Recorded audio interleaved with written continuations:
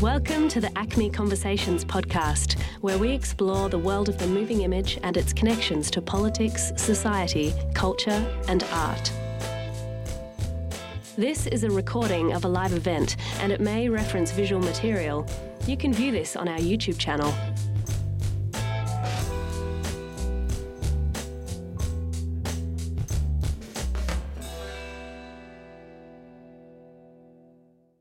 Hello everyone, my name is Chelsea and I'm one of the curators here at ACME. So first and foremost, I would like to acknowledge the traditional owners of the land on which we are gathered, the Wurundjeri people of the Kulin Nation. I pay my respects to their elders past, present and emerging. It is my absolute pleasure to welcome everyone to our ACME Conversations Interpreting Alice, a dissection of the myriad of meanings found in the text this evening. We're really so excited and thrilled that we can have this conversation, so thank you for joining us, everyone. I'm not sure how many people have gone downstairs as yet to our Wonderland exhibition, but within it we explore the many different moving image representations of Alice on screen.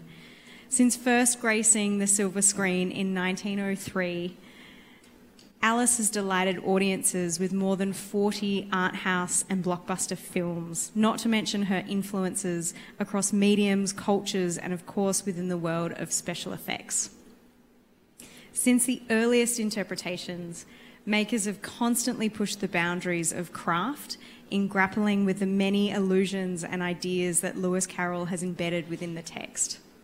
The wide variety of films, television shows, music videos and games are really testament to the, wide variety and innumerable theories of Alice within the world of Lewis Carroll and Alice in Wonderland. So, without further ado, I would like to introduce Mel Campbell tonight, who is going to be sort of chairing our talk. So Mel is a freelance journalist and critic who co-hosts the fortnightly literature and culture podcast, The Rereaders. Mel is a columnist on writing at the Overland magazine, a lecturer in editing and publishing at La Trobe University, and a writer on film, TV and media at Junkee. The Big Issue, Crikey, Metro, The Guardian, and many, many more. Many, many more. Her first book was the non-fiction investigation Out of Shape, debunking myths around fashion and fit, and she's the co-author of the romantic comedy novel The Hot Guy. So, before we start, a few housekeeping notes. There'll be a Q&A at the end of the session. Please stick around. And it is being recorded, so I ask if you could please wait for the mic till you ask your question so that everybody on the record but also on our live stream can hear the event and hear your questions.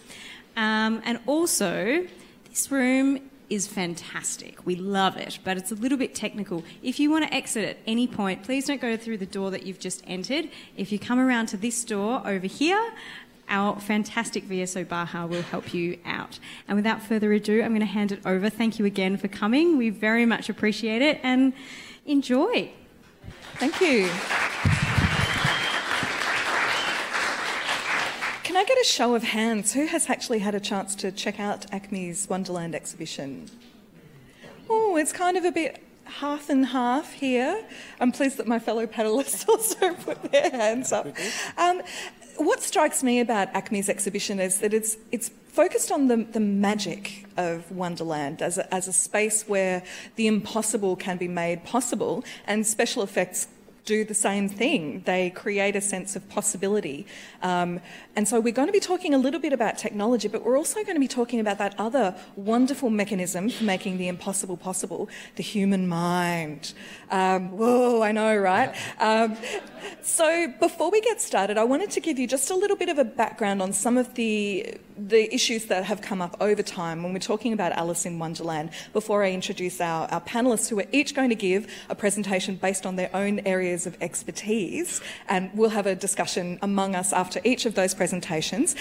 Keep your questions in mind, because I'd like you to hold those questions until the end of the presentation rather than having them after each individual presentation. So just keep them in your wonderful mechanism. But when we're thinking about Alice in Wonderland, we're often thinking about the films and the other media that have come after it. Have you also noticed my special Alice in Wonderland themed earrings? It's such an iconic sense of imagery that partly has to do with Tenniel's illustrations of some of the early editions of the book, particularly the ones in which Alice is wearing a blue dress, because she wasn't always wearing a blue dress. In some of them she's wearing a yellow dress, a buttercup or butter yellow dress, which is fascinating as well. So we have to cast our eye back in time to a boating trip that happened along the Thames in 1862 on July 4th. And this was where Charles Lutwidge Dodgson, better known as Lewis Carroll, was having a boating trip with some of his friends and with the sisters of the Liddell family, with whom he had become friendly. Alice Liddell, obviously, is the namesake of this book, but she had several other siblings as well. To entertain the girls, he made up this story, and then he went away and workshopped it, and in 1865 it was published as Alice's Adventures in Wonderland. And then we had the other sequel volume, which was Alice Through the Looking Glass, Further Adventures Through Wonderland. Now, Dodgson was a very interesting character, and maybe we can tease out some of the things that made him interesting. But it's important to note that some of the things in the book have to do with the Cambridge, which is where all this was happening. So, Oxford. Dodgson attended Christ College at Oxford and later on became a teacher of mathematics there. And he became mates with Alice's parents and with other people in the university. So the King of Hearts is basically an analogy, some people say, for Henry Liddell, Alice's dad, and her mum is the Queen of Hearts. So when you think about the unflattering portrayals of the King and Queen of Hearts, it might give you an idea as to Lewis Carroll's opinion of Alice's parents. And it's also perhaps worthwhile to mention here that there was a feud between him and the Liddells that led them to break off their friendship in 1863 later on. Some say that it's because Lewis Carroll, who never married, might have asked for Alice's hand in marriage and her parents refused. But again, there are mysterious clues in his diaries and in other writings that were made around the time, but this is something that is shrouded in mystery. The White Rabbit, who appears as this fretful figure who's late for a very important date, we know in some of the later adaptations, might also be a representation of Alice Liddell's doctor, Dr. Ackland, who was the Regius Professor of Medicine at Christchurch College. And the rabbit hole in the story might symbolise the actual stairs in the back of the main hall at Christchurch. When we think about some of the things that Alice does, she goes to tea parties, she plays croquet. These are some of the things that the real child Alice would have enjoyed. And some of the characters, if you'll remember that there's a duck, a dodo, Laurie and Eaglet, who are sort of characters who go in the pool of tears and are upset. This might be, some say, a reference to a real-life boating expedition that ended in a similar watery wet disaster, with parts including Dodgson himself and the Reverend Robinson Duckworth, who was a mate of his. So they are the duck and dodo of this story. And then Alice's sisters, Lorena and Edith, feature as Laurie and the Eaglet in that story. And so there's a description of them emerging dripping wet, cross and comfortable.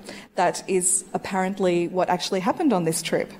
So we can see that this is actually something that's about Cambridge itself, and as a space where the teller of the story and the listeners of the original story were all familiar with. And it's kind of almost about in-jokes, really.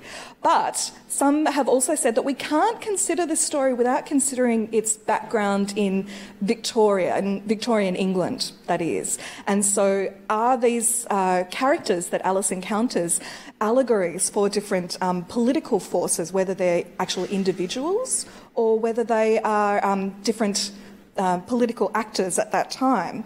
So, for instance, the Queen might represent Queen Victoria, who was very short, was famous for her short temper as well, and she was very fond of ordering people about.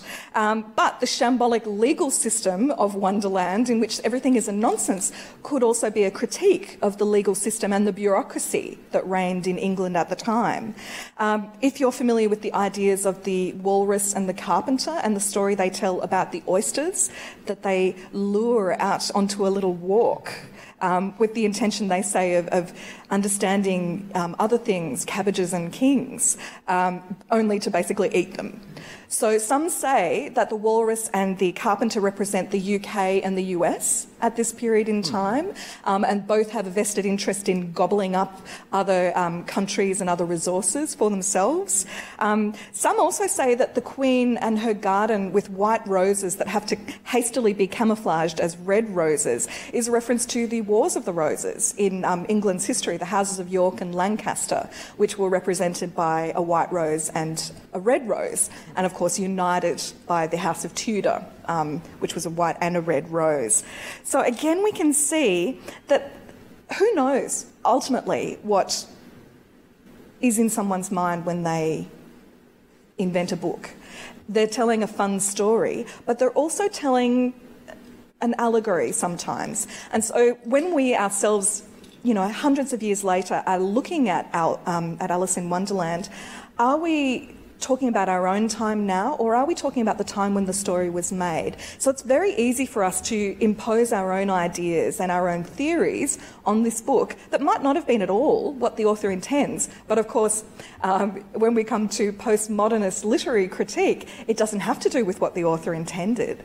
It might also be to do with the society that we live in, because we, the readers, are interpreting things based on what we believe and what the forces are in our own societies. So some of the other things that Alice has throughout time been associated with might be with themes of adulthood and childhood. I don't want to get too psychoanalytical and be talking about the rabbit hole that she goes down as being a kind of a sexual symbol. I'm not going to talk about that.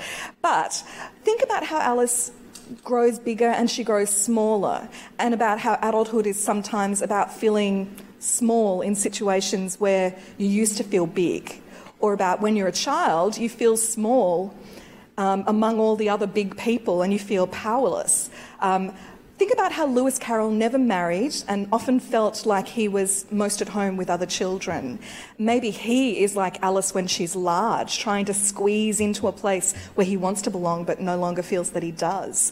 But also, think about the way that Alice is constantly being confronted with a nonsense. Like everything that she understands or thinks is true is turned on its head, and everyone she encounters is not in a position to help her. It's kind of up to Alice to help herself to figure out what's right, which you can argue is what it is to grow up, what it means to be an adult in the world. And her sense of curiosity, her sense that things are curiouser and curiouser, is kind of part of a child's way of looking at the world. But she's often told by everyone around her that her curiosity is going to get her into trouble. And she's really told off by all the authority figures that she encounters within Wonderland. Everything that she comes across is told that it's wrong. So perhaps it's about feeling uncomfortable in your body, but it's also about feeling that who you are and how you relate to everyone else is constantly changing and is never making sense. So we can talk a little bit more about more of the actual psychology of that a little bit later. So I've talked about in-jokes, I've talked about political allegory, and I've also talked about ideas of childhood. But now it is time to get into some of the more specialist ideas, for which we must introduce our opening speaker, who is Professor Nick Haslam. Now, Nick is a professor of psychology at the University of Melbourne, and he is a past head of the department, the School of Psychological Sciences at that university. Now, Nick trained in the United States and also worked in the United States until 2002. He trained at the University of Pennsylvania, received his PhD in clinical and social psychology there, and taught at the New School for Social Research in New York for several years, but now he's back He's back in Australia, and he's no longer working in the clinical sphere. He's strictly a research professor. His research interests include personality, social perception, and psychiatric classification. So I'm very curiouser and curiouser to see what he makes of Alice in Wonderland. Now, in addition to publishing extensively within the psychological literature, you might have come across some of Nick's writings at The Conversation, and I encourage you to check those out if you ever are able to find them. He's also written for The Monthly, The Guardian, The Washington Post, The Australian, and he has appeared in 2 Best Australian Science Writing anthologies. But most interestingly for me, he's recently published something in Time magazine that's about reading on the toilet. So Nick talks about the big topics, and I'm really keen to hear what he's going to have to say about Alice. Please make Nick welcome.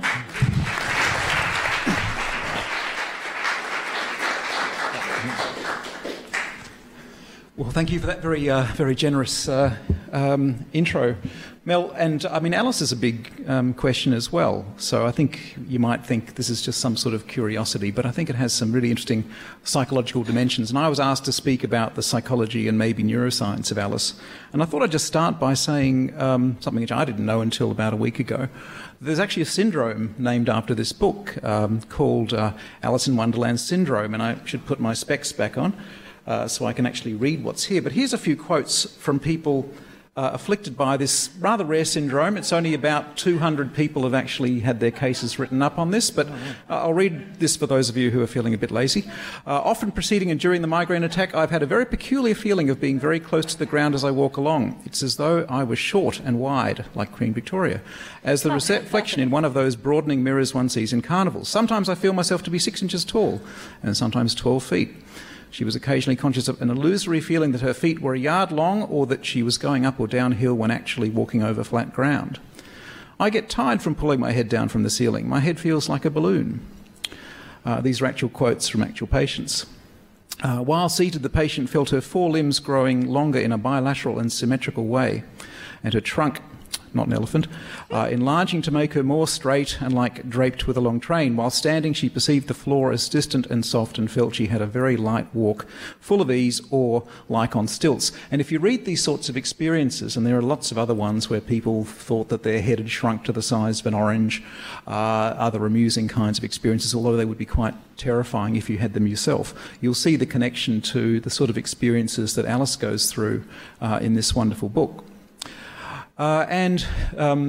This syndrome was identified in the 1950s by a psychiatrist, and he said that there were a few cardinal features of the syndrome. So the major ones are distortions of what's called the body schema, this sort of idea or the image that we have in our minds and our brains about what the body looks like and how, if it gets distorted, we see things differently from how they objectively are. But it's not the only thing. So in addition, there's a kind of confusion that the person experiences where they feel a deep sense of unreality of the world and also an unreality of themselves, derealization, depersonalization.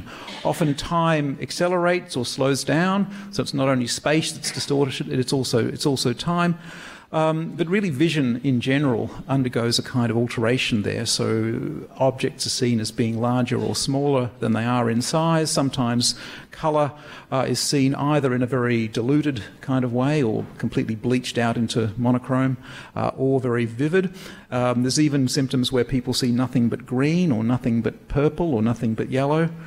There are things where people see wavy lines, illusory movement, sometimes exaggerated sense of the detail of objects, or seeing objects as further away, and you get this remarkable, very discombobulating kind of experience that comes along in this syndrome.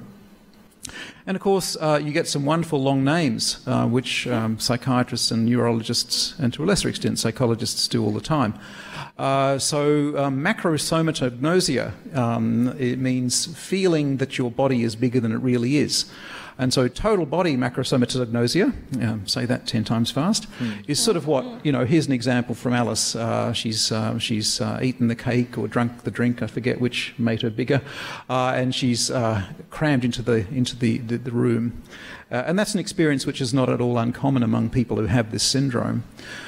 Or you get the reverse, the total body microsomatogenesia, feeling that your body is smaller than it really is, like in some of the quotes we saw.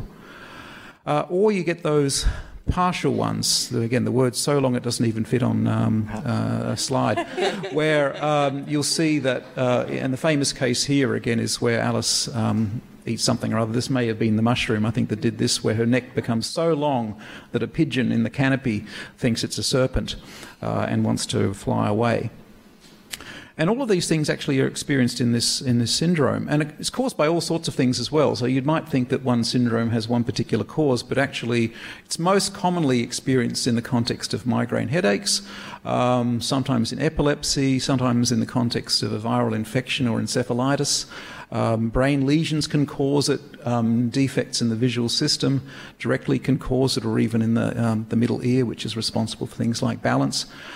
Sometimes you'll see it in the context of mental illness, like depression or schizophrenia, and sometimes it comes on episodically with people who are under the influence of LSD or cannabis or cough syrup, if you want a cheap high.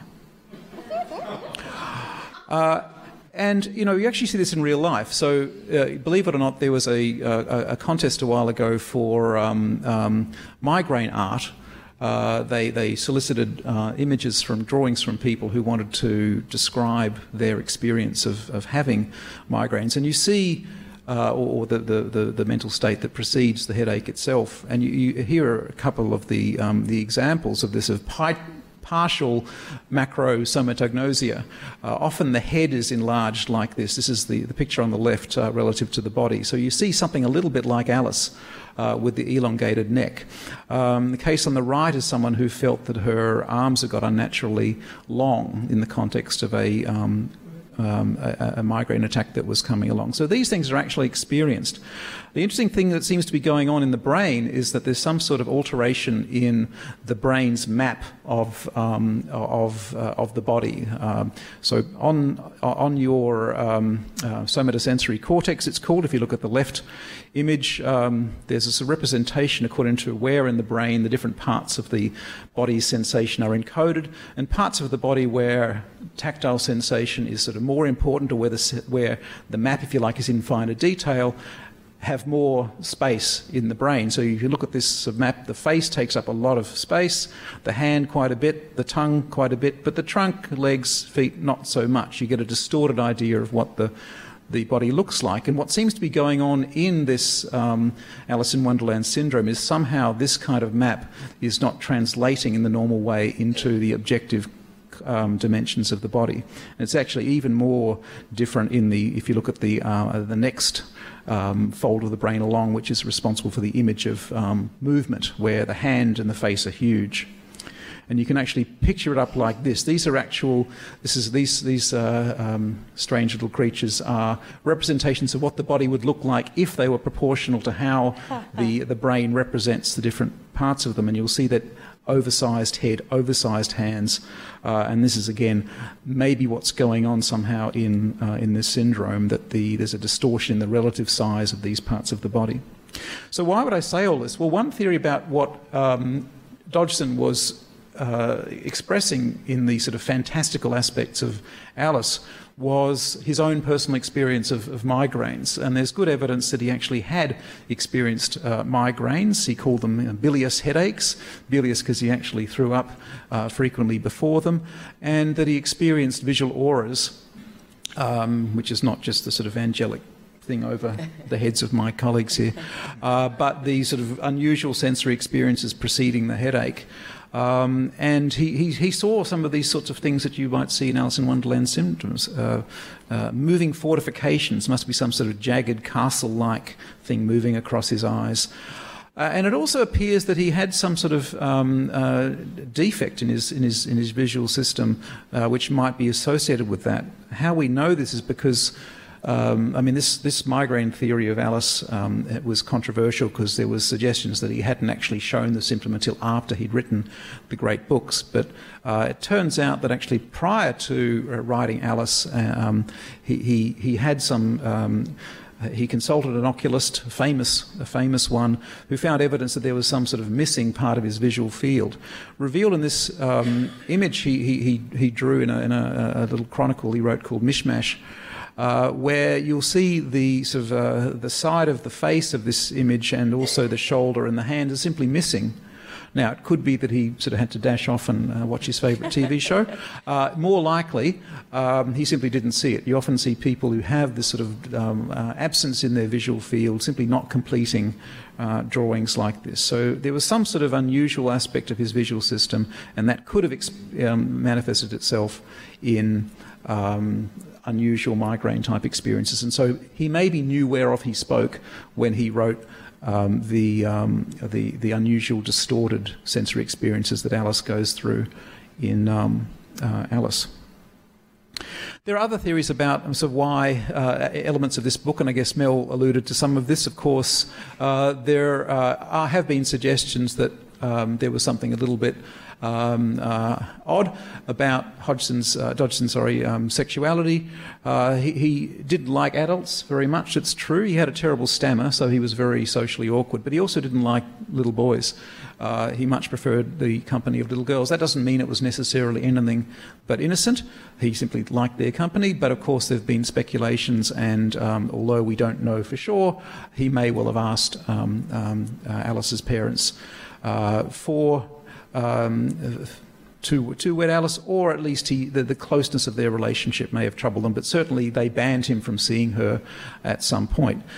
And if you want to, get into the psychoanalysis of it, and that's not my preferred way of thinking about it, but for historical reasons, a lot of writers have written about how there seemed to be a kind of sexual dimension to Alice. Again, all of the holes and tunnels, but also keys and locks. And so there's a quote from a famous psychoanalyst from back 40s or 50s about what the lock and key means. You remember at the very start of the picture, the book, not the picture, start of the book, there's this issue of not being able to open the right door with the right key, and so on. So you can fill in the blanks there. Another theory has to do with the idea that this is actually a very savage book. So Paul Schilder was an Austrian psychoanalyst in the 1930s who wrote the first sort of major psychoanalytic piece about Alice in Wonderland. And his area of expertise was how people form an image of their body, how we have to construct an image of our body. We have to construct that map in the first place. And often people who have psychotic disorders have a sort of disintegrated sense of what their body's like. It doesn't all come together. And what Schilder said was going on in Alice in Wonderland was really there's a huge amount of cruelty, there's a huge amount of destructiveness and disintegration of bodies, or threatened disintegration of bodies. Of course, Alice's body stretches in all sorts of elastic ways. There's lots of threats of being decapitated all along the way. There's lots of animals being savagely devoured by other animals. There's a cat that sort of loses most of its substance. There's, of course, in Through the Looking Glass, Humpty Dumpty comes to a pretty grisly end. And he would basically, he felt this was a bad book for children. Schilder thought there was too much aggression in this book. And of course we can laugh at that these days. But the idea was essentially, he was saying, children do come to sort of master this of savagery by playing with it in the form of the book, and come to get a sense of the integrity of the body, if you like, through having it challenged in these sort of spectacular, weird, fantastical ways. And the final idea, which I think again Mel alluded to, some of the later analysts thought that the book was more about the mastery of self, developing a sense of identity. So often Alice is asked in the book, who are you? Different creatures ask her, who are you? And she has a lot of trouble answering. And even at one point thinks she must have turned into her friend Mabel, who I think is a bit thick and can't do multiplication tables or remember poems or things like that. There's a whole lot of identity confusion early in the book, but I think as the book moves through, at least according to two analysts, both called Phyllis, there's a sort of sense of overcoming obstacles, developing a sense of self, mastering uncertainties, and out of this sort of chaos, which is probably what at some level children experience early in life, this sort of befuddling reality of the adult world, gradually they come to a sense of understanding. So it's sort of a metaphor, if you like, of growing up. At least that's one reading. Wow, thank you, Nick. So I'm curious about you. I keep using that word. What do you think is plausible? Like yourself, when you read Alice in Wonderland, what do you see as a diagnostician, perhaps, or someone with that psychological background? Before I say that, I've missed a slide. You've reminded me. Oh, did you? So while we're diagnosing, sorry, we didn't coordinate on that. I will get onto that, I promise. But I prepared a slide, so I must talk to it. While there's been a lot of sort of flippant diagnosis, I should say, of some of the other characters, and so people have written about the mock turtle as a chronic depressive, and people have written about the dormouse as having chronic somnolence due to sleep apnea, and there's even been a case made that by putting him in the teapot, he was somehow opening his pharynx to allow him to breathe more easily.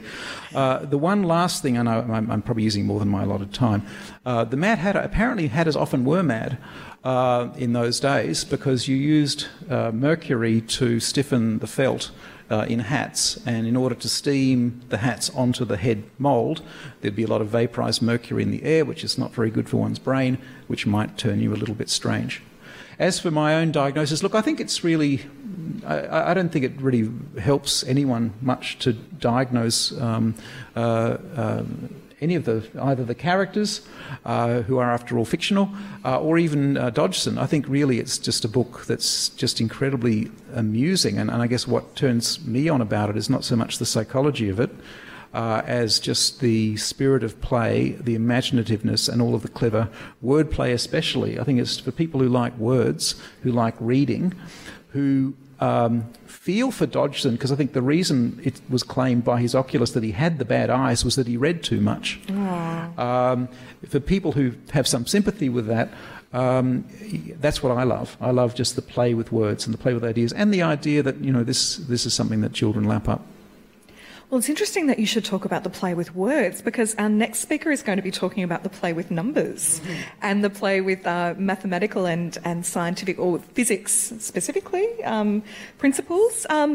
It's Stephanie Pradler, who has a most interesting career. Stephanie is privileged to be the communications manager at the Australia and New Zealand Cooperative Research Centre for Spatial Information. So pretty much any project that is being worked on by a combo of academic, private and government investment and brain power, Stephanie sort of has a hand in, if it has something to do with spatial issues located in space. So she works on everything from GPS work to facial mapping that has medical or health sciences implications, to sort of epidemiological mapping that allows people with health conditions to figure out if they're working in a danger zone. But she can probably talk much more about the specifics of what she does. But her background is interesting too, because Stephanie straddles the arts and the sciences. Her arts degree involved philosophy and journalism, and her science degree involved mathematics and physics. So really, Steph, you are ideally placed to talk about Alice in Wonderland. But as a science communicator, I'm really super excited to see what kind of normal, easily understandable ideas you can pick out of some very complex ideas in the book. Thank you for that lovely introduction, Mel. I hope I do everyone a good thing. I've got notes because I like to be prepared. So I'm going to talk to you all about the mathematics in Alice in Wonderland. Lewis Carroll was more than the nom de plume of the Oxford mathematician, the Reverend Charles Lewis Dodgson. Carroll was his alter ego, an independent character that he used to express ideas which did not fit well with a man known to be an intellectual conservative. An intellectual conservative, well connected with the academic, artistic and religious worlds of the time. Like Barry Humphries and Dame Edna Everage, the creation has become more widely known than the creator because of their eccentric and often nonsensical view of the world. Dodgson publicly denied that he was Carroll, rather as Humphries and Everage sometimes snipe about each other on television chat shows. But while Dodgson was certainly an able mathematician, it was the work of Carroll that endures. Dodgson loved puzzles and puns, and the creation of his identity of Lewis Carroll is no exception. He submitted a number of options to his publishers, but the one that was used comes from the Latin translation of his two first names, Charles Lutwidge, Carolus Ludovicius, and then he reversed the words and anglicised them to the familiar pen name that we all know, Lewis Carroll. In his work as a lecturer in mathematics at Christ Church College, Oxford, between the years 1885 and 1881, Dodgson found himself engaged in a discipline that was undergoing rapid change. Now, some of you might not know, but when you study mathematics at Oxford, you actually do so in a Bachelor of Arts, not a Bachelor of Science. Mathematics had developed mainly to describe the physical world through the union of arithmetic, geometry, and algebra. But during the 1800s, it began to embrace abstraction in pursuit of deeper foundations. What we know about Dodgson is his devotion to the classical geometrical principles of Euclid's writings in the Elements. From a small number of fundamental principles, we can all derive the Euclidean geometry that we use, knowingly or not, to describe the shapes and locations of real objects using coordinates and a set of axes. These are mathematical expressions of our everyday notions of lengths and directions, the directions left, right, up and down, forwards and backwards. Now, any challenge to the methods of Euclid was absurd to Dodgson. So, what may have begun as a harmless, entertaining story told to children by the banks of the Isis in Oxford became, in its printed form of Alice's Adventures in Wonderland, a subversive commentary on what Dodgson saw as the imprecision of these new directions in mathematics. The very best of Carroll's writings are sly, witty attacks on new trends that challenge the certainties of his classically trained mind. When he wrote about these certainties, such as religious faith, mathematical principles, or social problems, Dodgson could be best described as worthy, but rather dull. Dodgson was a shy man, and we've all discussed this tonight, but when he wrote as Carroll, he was at his best when he fashioned ridicule within riddles. Superficially, Alice is an amusing nonsense story, and its style may be regarded as a precursor to 20th century English absurdist humour of the Goons, Monty Python, and Douglas Adams. At its heart, however, it is intended to be a demonstration, loosely employing the mathematical technique of reductio ad absurdum, of what Dodgson regarded as the shaky intellectual foundations of this new mathematics. The absurd scenes in Alice are intended to tell us just how absurd these new ideas really are. They are most readily understood by the fortunate elite who had absorbed the classical geometry of Euclid and enjoyed the rigorous education afforded by an English private school or the personal tuition offered by an Oxford college. Alice is a whimsy designed for a sophisticated mathematical audience who are already in on the joke. In Alice, Carroll directed his scorn at a few emerging fields of mathematics, but as I only have a short time tonight, and I probably will go over as well, I'm only going to describe two, the symbolic algebra that had been established by Augustus de Morgan and the algebra of quaternions created by William Rowan Hamilton. The first chapter I will take you back to is Advice from a Caterpillar. Most people think that this scene is about drugs, and that's reasonable. I mean, Alice comes across a caterpillar, smoking a hookah, sitting atop a magic mushroom. However, our first clue that this scene is about Dodgson's dismay at the absurdity of symbolic algebra is the pipe itself. The word hookah is of Arabic origin, as is the word algebra.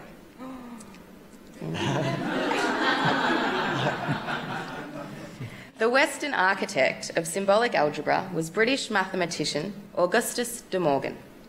He laid out the first consistent rules of symbolic algebra in his 1849 manuscript Trigonometry and Double Algebra, citing the Arabic work, and I asked a couple of the guys at my work to help me with the pronunciation, so hopefully I get it right, Hizab al-Dra wa al-Muqbala, or restoration and reduction, which is exactly what happens in this chapter. Alice arrives at the caterpillar looking to restore her size. She is but 3 inches tall. And when she eats the mushroom, reduction is what she got. Her chin hits her shoe. Symbolic algebra is what we use today. It is the language for communication between mathematical objects. These objects do not have to be related in the slightest to physical quantities, and that's what changed in the 1800s. De Morgan himself thought that these results were unintelligible and absurd, but he explained, just as our heroine's encounter unfolds, that even though algebra had been reduced to a seemingly absurd but logical set of operations, eventually some sort of meaning would be restored. Symbolic algebra, or if you wiki it tonight, look up abstract or computer algebra, is the language that runs our computers, our economies, and our digital worlds. So, not necessarily a scene about drugs, but one that highlights the departure from universal arithmetic, where algebraic symbols stood for specific numbers fixed in physical quantities. After a short stop at the Duchess's house and a quick sniff of the continuity principle, Alice takes the path to the Mad Hatter's tea party. For those unaware, this chapter was not in the book that Dodgson presented to Alice Little. It only appeared in the printed text. The significance of this chapter surrounds the move from Euclidean to non-Euclidean geometry, and the idea that scholars had now begun to use seemingly nonsensical concepts such as imaginary numbers, which is the square root of a negative number, which of course can't represent a physical quantity like a fraction or a whole number, and they've been using them a lot. Can everyone understand why the square root of a negative number is absurd? Yeah? Because when you square all numbers, even the negative ones are positive. It's two numbers multiplied together, even when they're negative, are positive. Cool. So, in 1843, William Hamilton introduced a fourth dimension and a new system to mathematics. This system, called quaternions, was the first significant number system that did not obey the laws of ordinary arithmetic.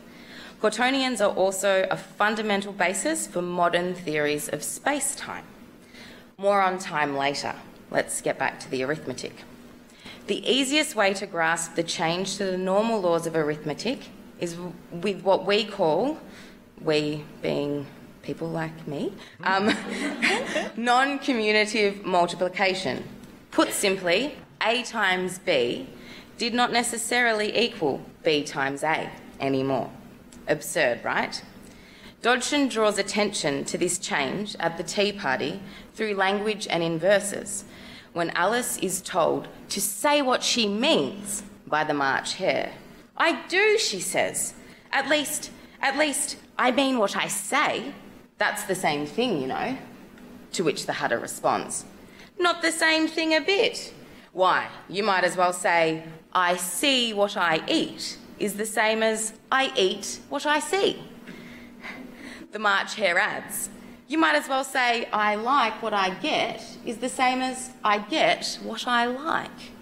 And we mustn't forget our sleepy dormouse, who chimes in, and this is my favourite, hence why it's on the slide. You might as well say, I breathe when I sleep is the same as I sleep when I breathe. So you see, Carroll uses common language and the rules of language to highlight this new mathematics where non-commutative multiplication holds. Now, what of time, this extra term? Hamilton, like most Victorians, thought it had to mean something. In the preface to his lectures on quaternions of 1853, Hamilton added a footnote. It seems and still seems to me natural to connect this extra spatial unit with the conception of time. So, what happened when Hamilton added this fourth dimension and this extra spatial unit? It allowed vectors. Does everyone know what a vector is? It's a line that has length and direction, so it goes somewhere. So this fourth dimension allowed vectors to rotate or move in three-dimensional space. Prior to Cottonians, this couldn't happen. But explaining the mathematics of this without using mathematics and in under 10 minutes would be absolutely impossible, and I bet Alice would even agree. But I'd like you all to close your eyes and go to the Mad Hatter's tea party. Picture Carol's three characters sitting around a table.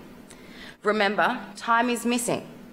Hatter quarrelled with time, and time no longer comes for tea. Now remember, I told you that Cottonians are defined by 4 numbers. So, when time goes off in a huff, the Hatter, the March Hare and the Dormouse are stuck at 6 o'clock at their 2-dimensional table, going round and round, shifting places. They cannot move out of 2-dimensional space without their 4th-dimensional friend, time. Hopefully, now you're in on the joke too. And you can all open your eyes. If you head along to the exhibition downstairs, you'll see glimpses of this in the audio-visual tea party production. So, Dodgson made many contributions to mathematics. Some were before their time. He published texts on symbolic logic, different to symbolic algebra. He devised the basis for the proportional voting system 100 years before it came into use. And he published very important work on logic trees, graph theory, determinants and computer algorithms. All of these are crucial nowadays to our computer science. Dodgson was, by all accounts, a good mathematician, but he wasn't a great one. The Alice books were initially admired more for their illustrations than their literary merit, and in the 19th century did not appear in lists of popular children's books. They were full of clues and riddles and contained private messages hidden in puzzles. They were simply ahead of their time too. In the 20th century, they spawned imitators, musical, theatrical and cinematic adaptations. The work of Melanie Bailey in her Oxford PhD thesis on Victorian literature has probably had more influence than any other in reuniting Carol's books with their mathematical origins in Dodgson's tutorials on algebra and geometry at Christ Church College. If they were alive today, we can imagine, with the marvels of technology, Dodgson and Carol playfully sniping at one another, as do Humphreys and Everidge, creator and creation, on television chat shows, each dismissing the significance of the other. In reality, together, they form the whole. If we could get them together, they would no doubt agree that if one may think of 6 impossible things before breakfast, then surely the rules that make up the mathematics of our world are able to be impossible, complex, imaginary, abstract, and even absurd. Thank you.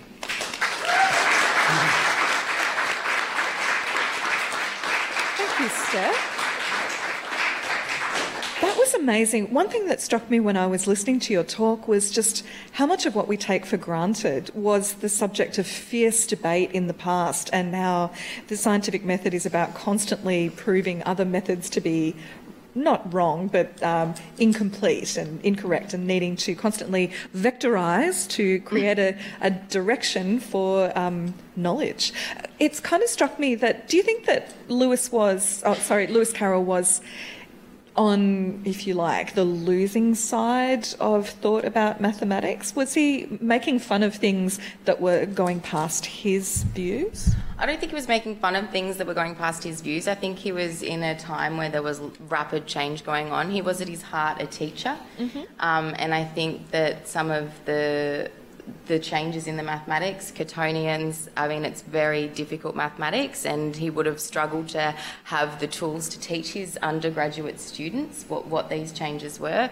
Also, if we think back to the Victorian era, this whole idea of representing things like limits and sets that actually didn't exist in our real world were completely absurd to the time. And that made me also think about the way that mathematics used to be an arts discipline. Well, it still is at Oxford. Is it? It still is. Why is that? Do you know? No, there is somebody in the audience who might be able to tell us why that is, because he also did mathematics at Oxford. Oh, really? Hands up, put your hand up, identify yourself.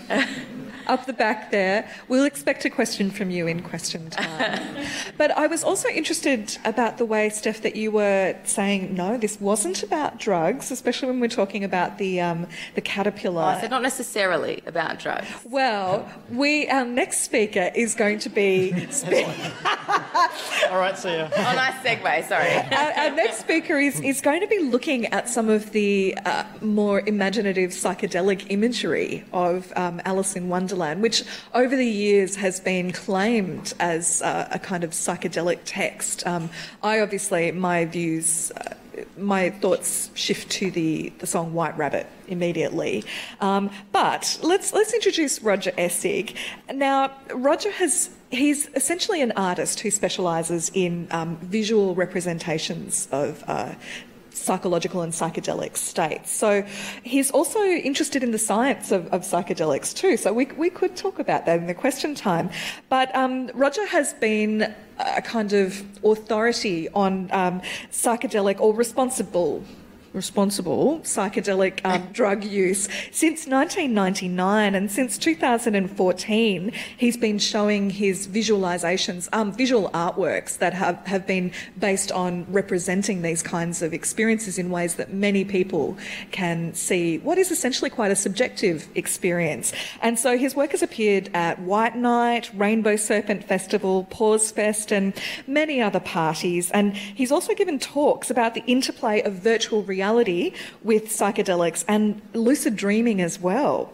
And he's spoken at Melbourne's Media Lab and also at Darwin Film Festival. Now, Roger has brought along his 3D, no, it's not 3D, it's a VR kind of psychedelic experience. And if you're interested, it goes for only about minute 30. Yeah, a minute and a half, 90 seconds.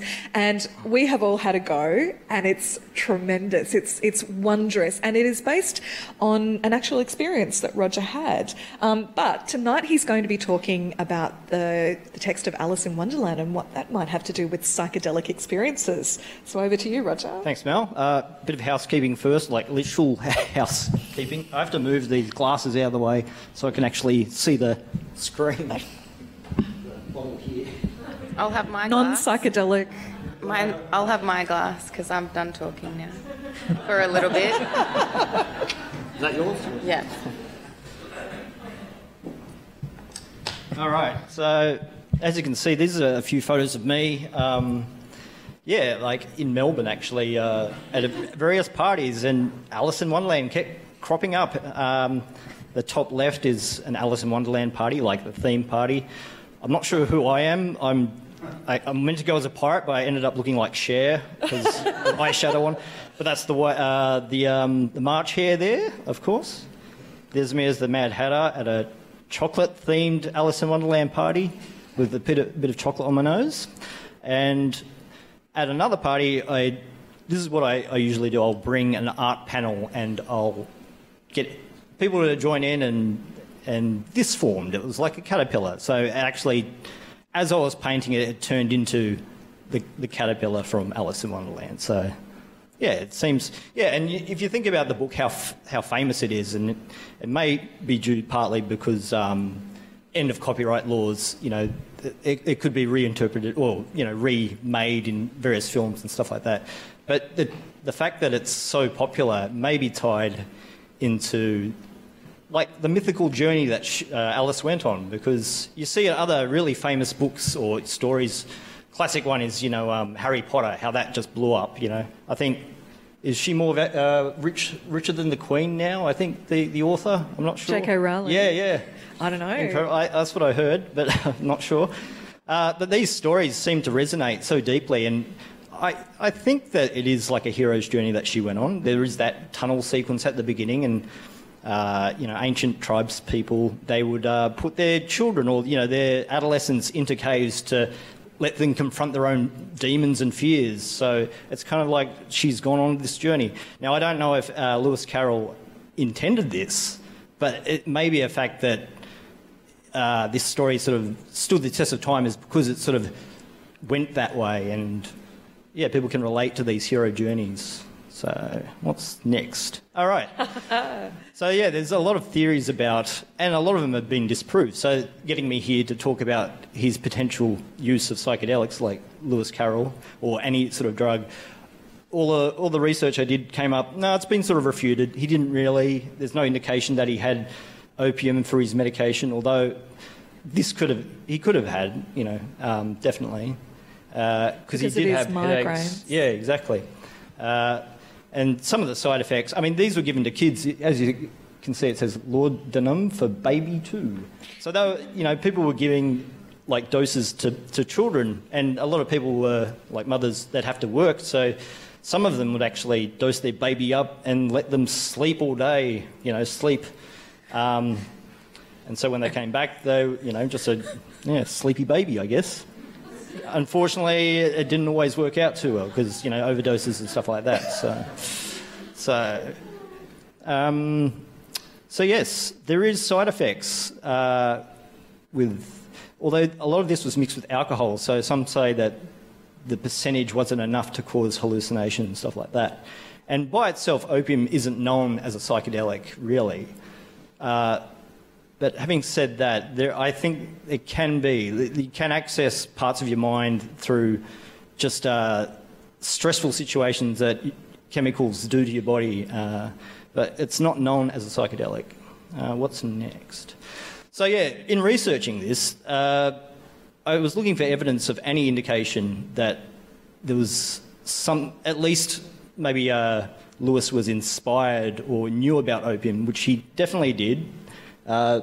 He was a really famous photographer, I guess you could call him, or a really prolific photographer, and he took a lot of photos of his peers as well, like other book writers. And there was a photo of an author, and his wife had actually overdosed on opium, on laudanum, I think it was pronounced. So he definitely knew of people that, indulged in that sort of thing, because she definitely indulged in overdose and stuff like that. So, and also there was I'll get on to, there's a further ahead of the slide about the author Thomas de Quincey, who wrote Confessions of an Opium Eater, and English Opium Eater. So I'll talk about that a bit later. But this was really interesting. This was his original artwork that he gave to Alice Little, the girl, the book that he hand-wrote and drew pictures of.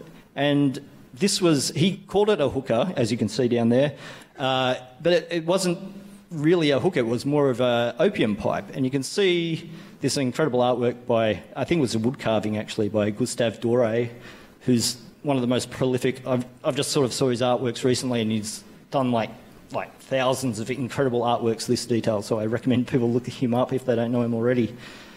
So yeah, the similarities are very striking, I find, like pretty much the same length, And then you can see in the background, I think that was from San Francisco actually, the top image. But again, you can see the opium pipe there, the length of that. So what's next? Okay, and you spoke of this, the headaches that Carroll supposedly had. And yeah, there was research done where, like a paper written about how he may have complained about these ocular migraines after the book had been written, but it says in it says it's the second time it happened, but he didn't mention the first in any of his diaries. So there is, and it's up for debate if he had any of these specific ocular migraines. But yeah, in looking at this, I found it really interesting. It looks like a cat smiling, if you tilt your head sideways at least. So what does it say? And I wish you wouldn't keep appearing and vanishing so suddenly. You make one quite giddy. So this is Alice. All right, said the cat, and this time it vanished quite slowly, beginning with the end of the tail and ending with the grin, which remained some time after the rest of it had gone. Well, I've often seen a cat without a grin, thought Alice, but a grin without a cat? It's the most curious thing I have ever saw in my life. So what else? Oh yeah, so in another part of the book she wrote, he wrote, when she noticed a curious appearance in the air, it puzzled her very much at first, but after watching it a minute or two, she made it out to be a grin. And she said to herself, it's a Cheshire cat. So in researching this, the images of this ocular migraine, they do last for several minutes and they progressively get more vibrant. So that sort of falls into similar time frame as well.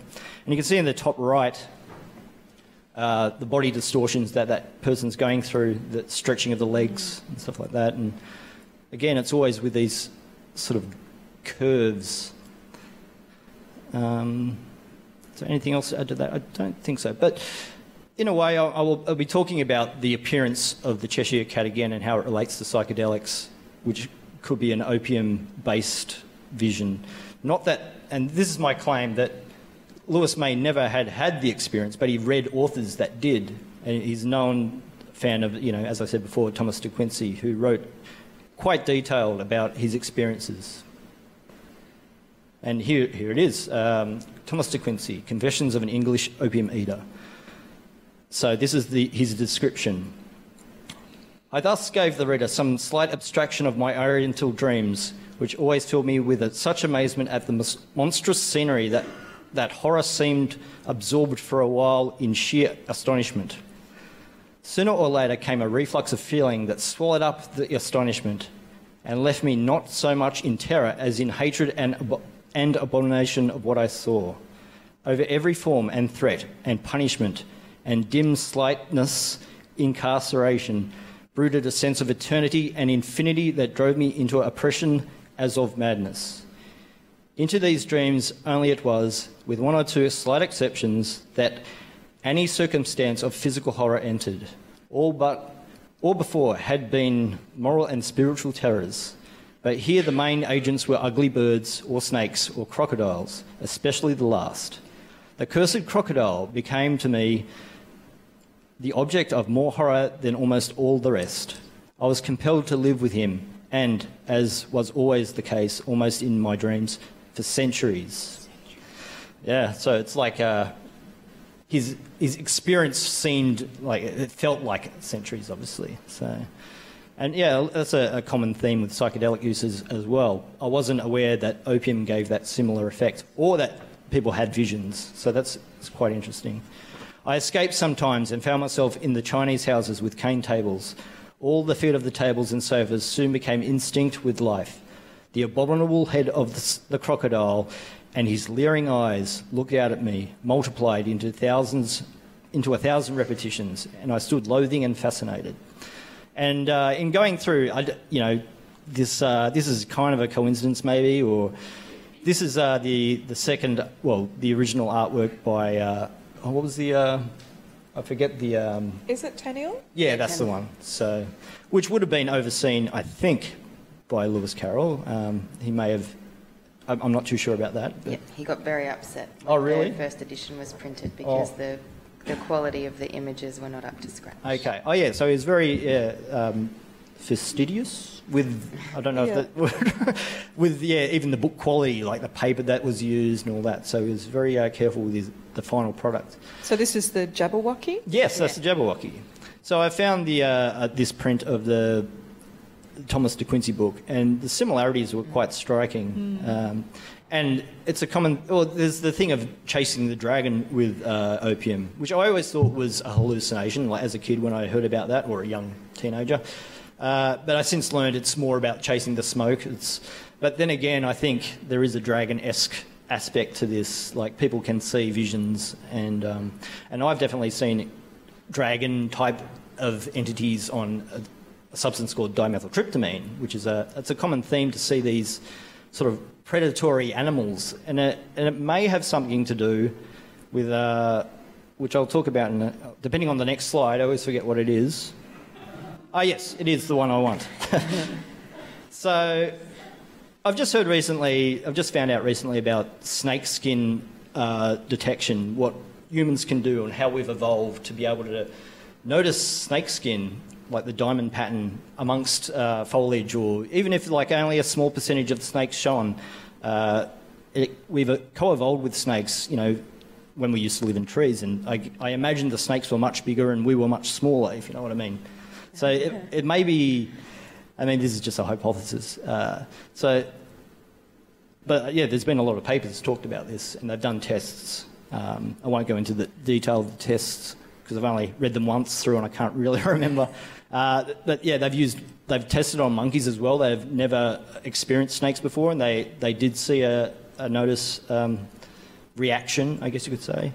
And I myself had an experience, and in fact, one of the first people to write about this, Lynn A. Isbell, why she researched this was she had an experience of being out, and all of a sudden she realised she was jumping backwards from a snake, and she didn't even know it was there. That happened to me like 8 months ago, a tiger snake at a friend's property. I was walking down the back of the bush with two mates behind me, and all of a sudden I was in the air, pointing, yelling out snake, and the snake and I jumped backwards at the same time. I didn't even realise it was happening until after it happened in a way. So why I'm talking about this is, my theory is, or hypothesis is, on psychedelics or even opium, when you're drowsy and half asleep or whatever like that, there's a hypogogia, I think it's pronunciation, hypogogia, the imagery that pops up as you're either falling asleep naturally or on psychedelics or opium. There may be something that triggers the mind. There may be something that there might be like a diamond shape or something that's similar to snakeskin patterns that it triggers the mind, and then a full form appears, like the imagination takes over and goes, hey, look out, there's a snake there, and it fills in the details. So I'm not too sure about that. I haven't really heard about people talking about that, but I just sort of put two and two together when hearing people talk about it. So, Ooh. Yeah. So these are your works? No, the one on the right is by Alex Gray. Uh-huh. It's called Ayahuasca Visitation. And again, so all this relates back to Lewis Carroll in a bit of a tenuous sort of line, I guess you could say. He read Thomas de Quincey, who talked about these apparitions appearing, just like the Cheshire Cat. So it may have given him some idea. He might not even have been aware of it as he was writing, but, he may have gone, oh, yeah, apparitions appear to people that are on opium. So that's my joining of the ideas. So the image on the left there is of what I saw as I was smoking this substance, which was extracted from the acacia tree. So it's called dimethyltryptamine. This was in 1999, so 20 years ago now, pretty much. And I had no idea what was going to happen. So as I was smoking it, as I was smoking the substance, which is highly illegal, but I did it. I'm just going to lie and say I did it in a place where it was legal. So it's not like this is being live broadcast or anything. So this very wrathful sort of creature came up, and you can see there is diamond shapes there. It was very reptilian, and it's a common theme. And I've actually communicated with Rick Strassman, a doctor in America, who in 1995 was able to do the first, or a bit before it, was able to do the first clinical trials of dimethyltryptamine on human subjects. And he was the first to study on psychedelics since the big drug war ban, I guess, I'm not too sure what it was, but probably late or early 70s, I think. It took him 2 years to get approval, I think, or nearly 2.5 years.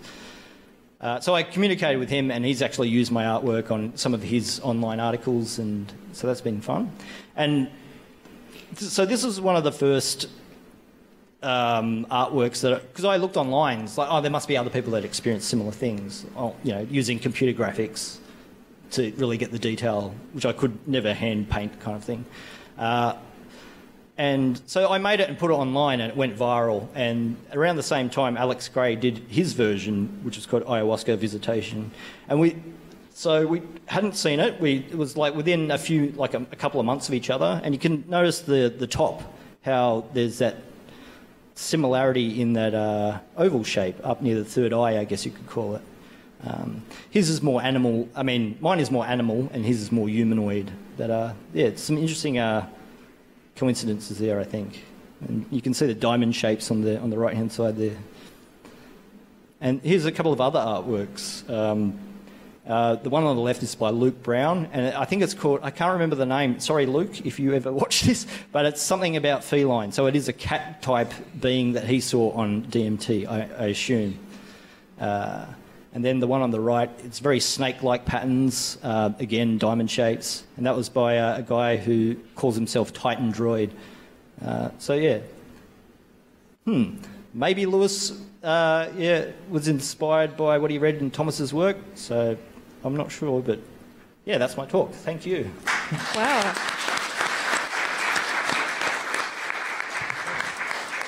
Do you know, it strikes me that both Nick and Roger have presented imagery that has attempted to convey somehow what a psychological experience is like for the person.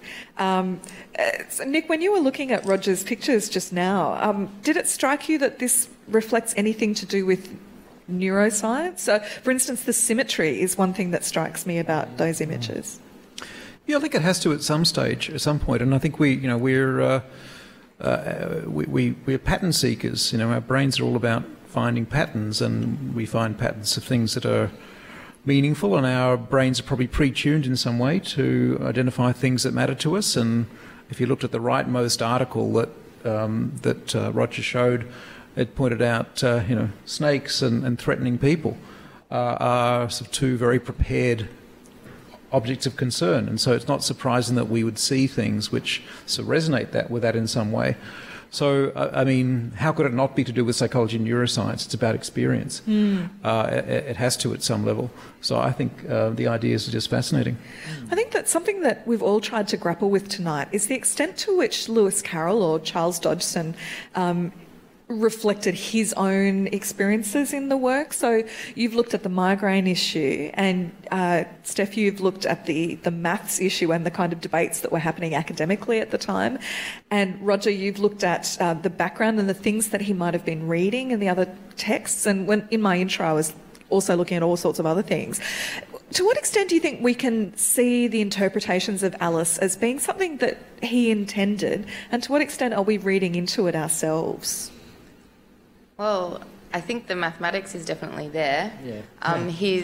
When he wrote about other things, what I've found out while I've been researching this, most of his other work that he wrote was really rather dull. Some of the other books that are in this lovely book that my mother was given when I was born, really dull that he wrote for children. It was when he was riled and angry and had something to say about the mathematics and the changes that were going against his classically trained mind, and what he saw as the downfall of Euclidean geometry, that he came up with these wonderful characters. Roger, a lot of your work is about subjectivity. Do you think that it's his subjectivity that we're reading when we read Alice? Definitely it's looking at... definitely the maths comes into play, so there's definitely the objectivity of that. Back to, like this hero's journey, mythological... I mean, the way I understand it is he made up the story as it went, so he was kind of... he just put this girl in a situation and, just included a rabbit going down a rabbit hole. And now he had to invent a whole pathway of what happens to her down there. So I think in terms of that, I think he just let his imagination run wild, and it's just resonated. Yeah. And a lot of the mathematical stories and the characters were added after the story he initially told to Alice Little and the story that he gave to her. So the Mad Hatter's Tea Party, some of the other things that happened. I only mentioned some of the mathematics as well. There's a whole bunch of others. So if you want to come and have a chat afterwards, I'll let you know about the continuity principle and some of the inverse jokes that are in there as well. There's a lot, but I didn't want to overwhelm the audience. But they were added afterwards. So the story that he told on the banks of the Isis to Alice Little and the book that he presented with his own illustrations didn't have all of the rest of these things, and maybe the book would not have been, and that's some of the commentary, wouldn't have stood the test of time if it hadn't have had these extra scenes in there that he added. Yeah. Nick, do you think that we're looking at one dude's vision, or is it something that we are creating by reading it as well? Well, it has to always be both, but I know it's unfashionable to say that authors' intentions matter, but I think they obviously do, and you don't need to choose between these ideas really. I think you can say in terms of the Tea Party, it illustrates a mathematical principle. The plane, the things are rotating around it in 2 dimensions. That's a mathematical idea that reflects his work. The fact that he's chosen characters who might represent people he comes across in his daily life, that's deliberate. The fact that he's got a Mad Hatter and hatters may be mad. The fact of the general weirdness which permeates all of it, which might reveal a person who's interested in alternative experiences. And I had another slide I cut, thankfully, which is about he was actually really interested in liminal experiences. He was a psychologist. He cared about trance states where he thought fairies. That's built into it as well, and that sort of comes through in his interest in the psychedelic side of things, and maybe has a certain added reality, especially with the stretched human beings, with his personal experience of migraine auras. That's all in there to be found. Now, of course, you can also impose your own subjectivity there. Not every interpretation is equally plausible, but I think what's great about the book, there's so many layers. That's right. It's interesting that you bring up the liminal states, because when you're talking about the hypnagogic state, a lot of other writers, for instance, Mary Shelley writing Frankenstein, have reported that they find some of their most creative visions coming when they're falling asleep or when they're just waking up. I know that I sometimes feel like some of my most exciting ideas come in those states where I'm not really thinking strongly about these things. So also the Edgar Allan Poe poem, All That We See or Seem Is But a Dream Within a Dream. All right.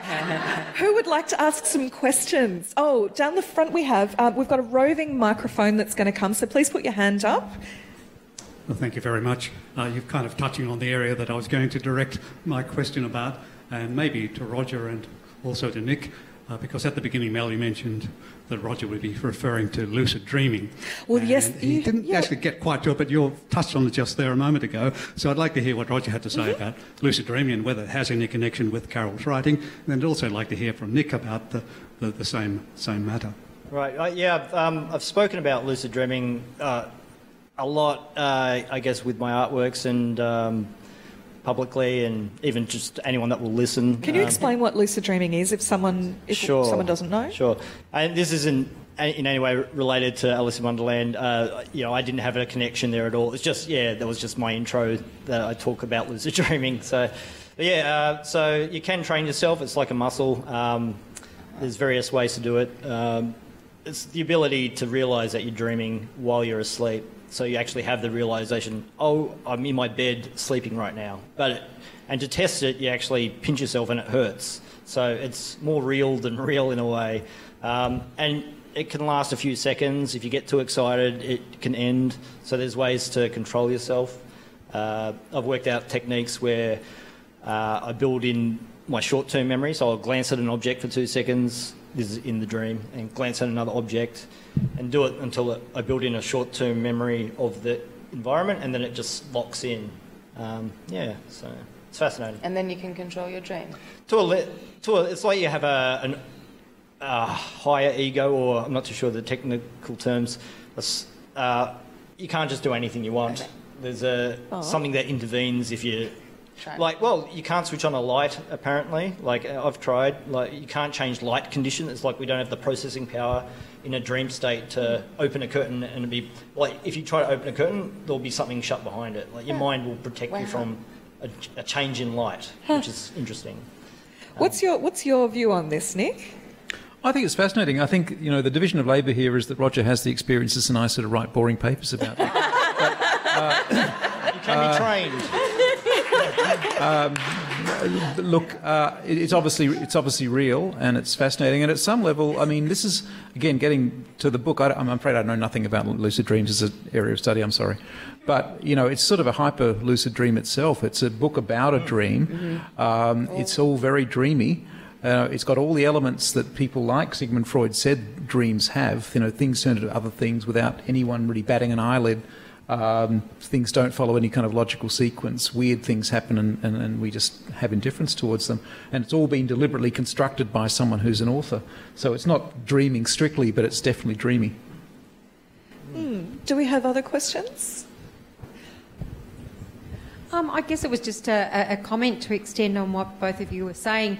I recently attended a seminar about consciousness, and in that they were talking about a state that that creative people and in the past and from memory it was kind of contemporary to this person we're talking about, where they would go to sleep holding a rock, and then when the rock dropped they would wake, so that they were there in that kind of creative moment when you've sort of half in sleep and half awake.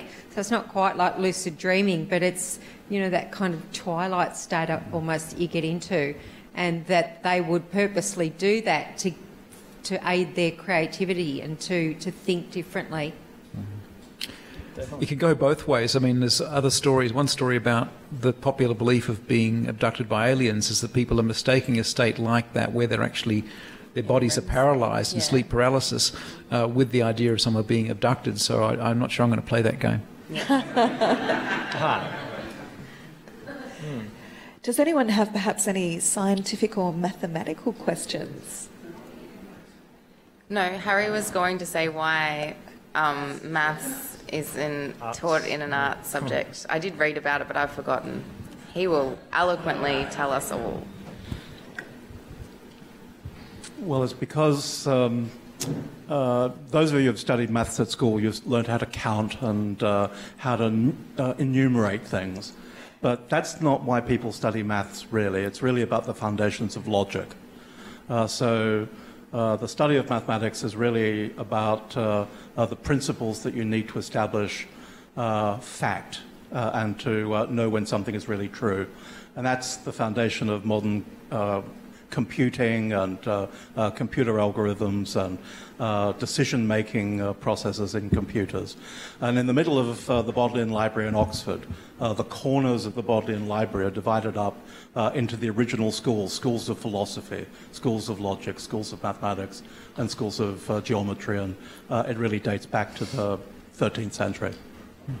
Amazing. It reminds me of how the old-fashioned term for science is natural philosophy. Mm-hmm. And how maybe there isn't that much difference between philosophy and other forms of inquiry.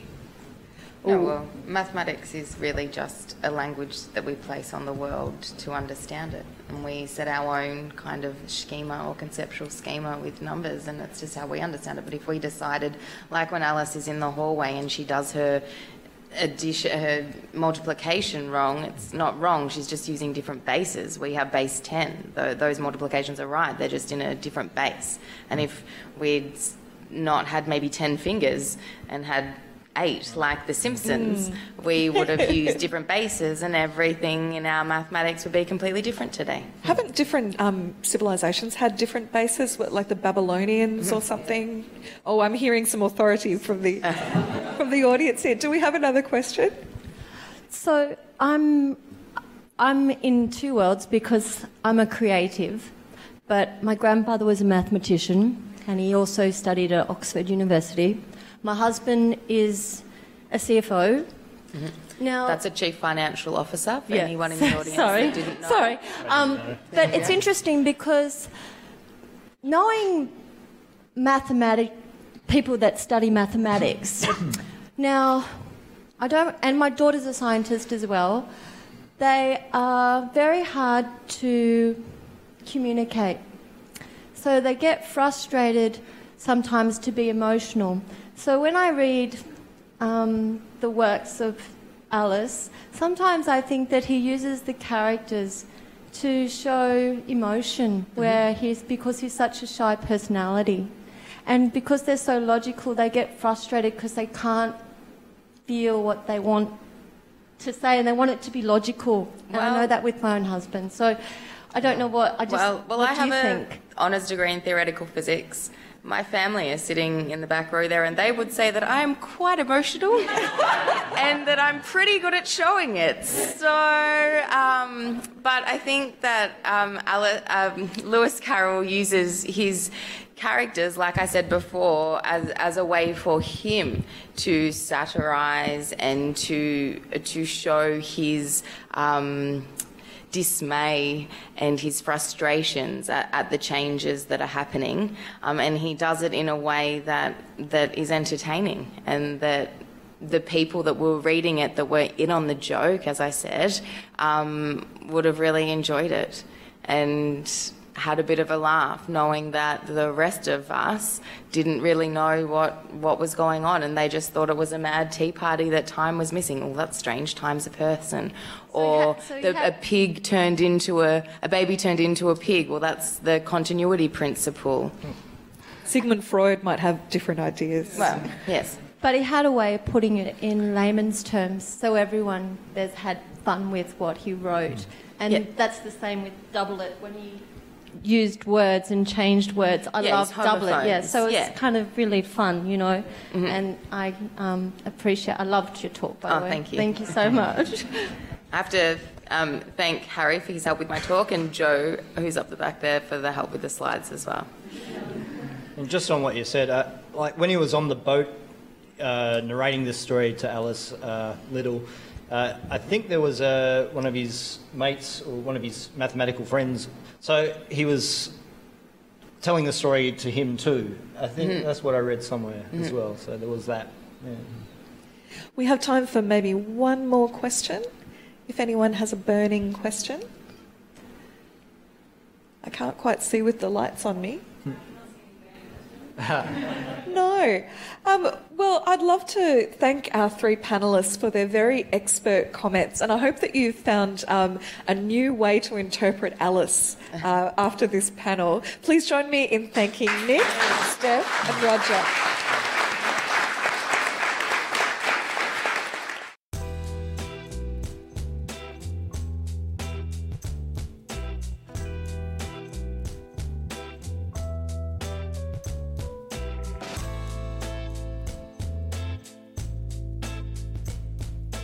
You've been listening to an ACME Conversations podcast.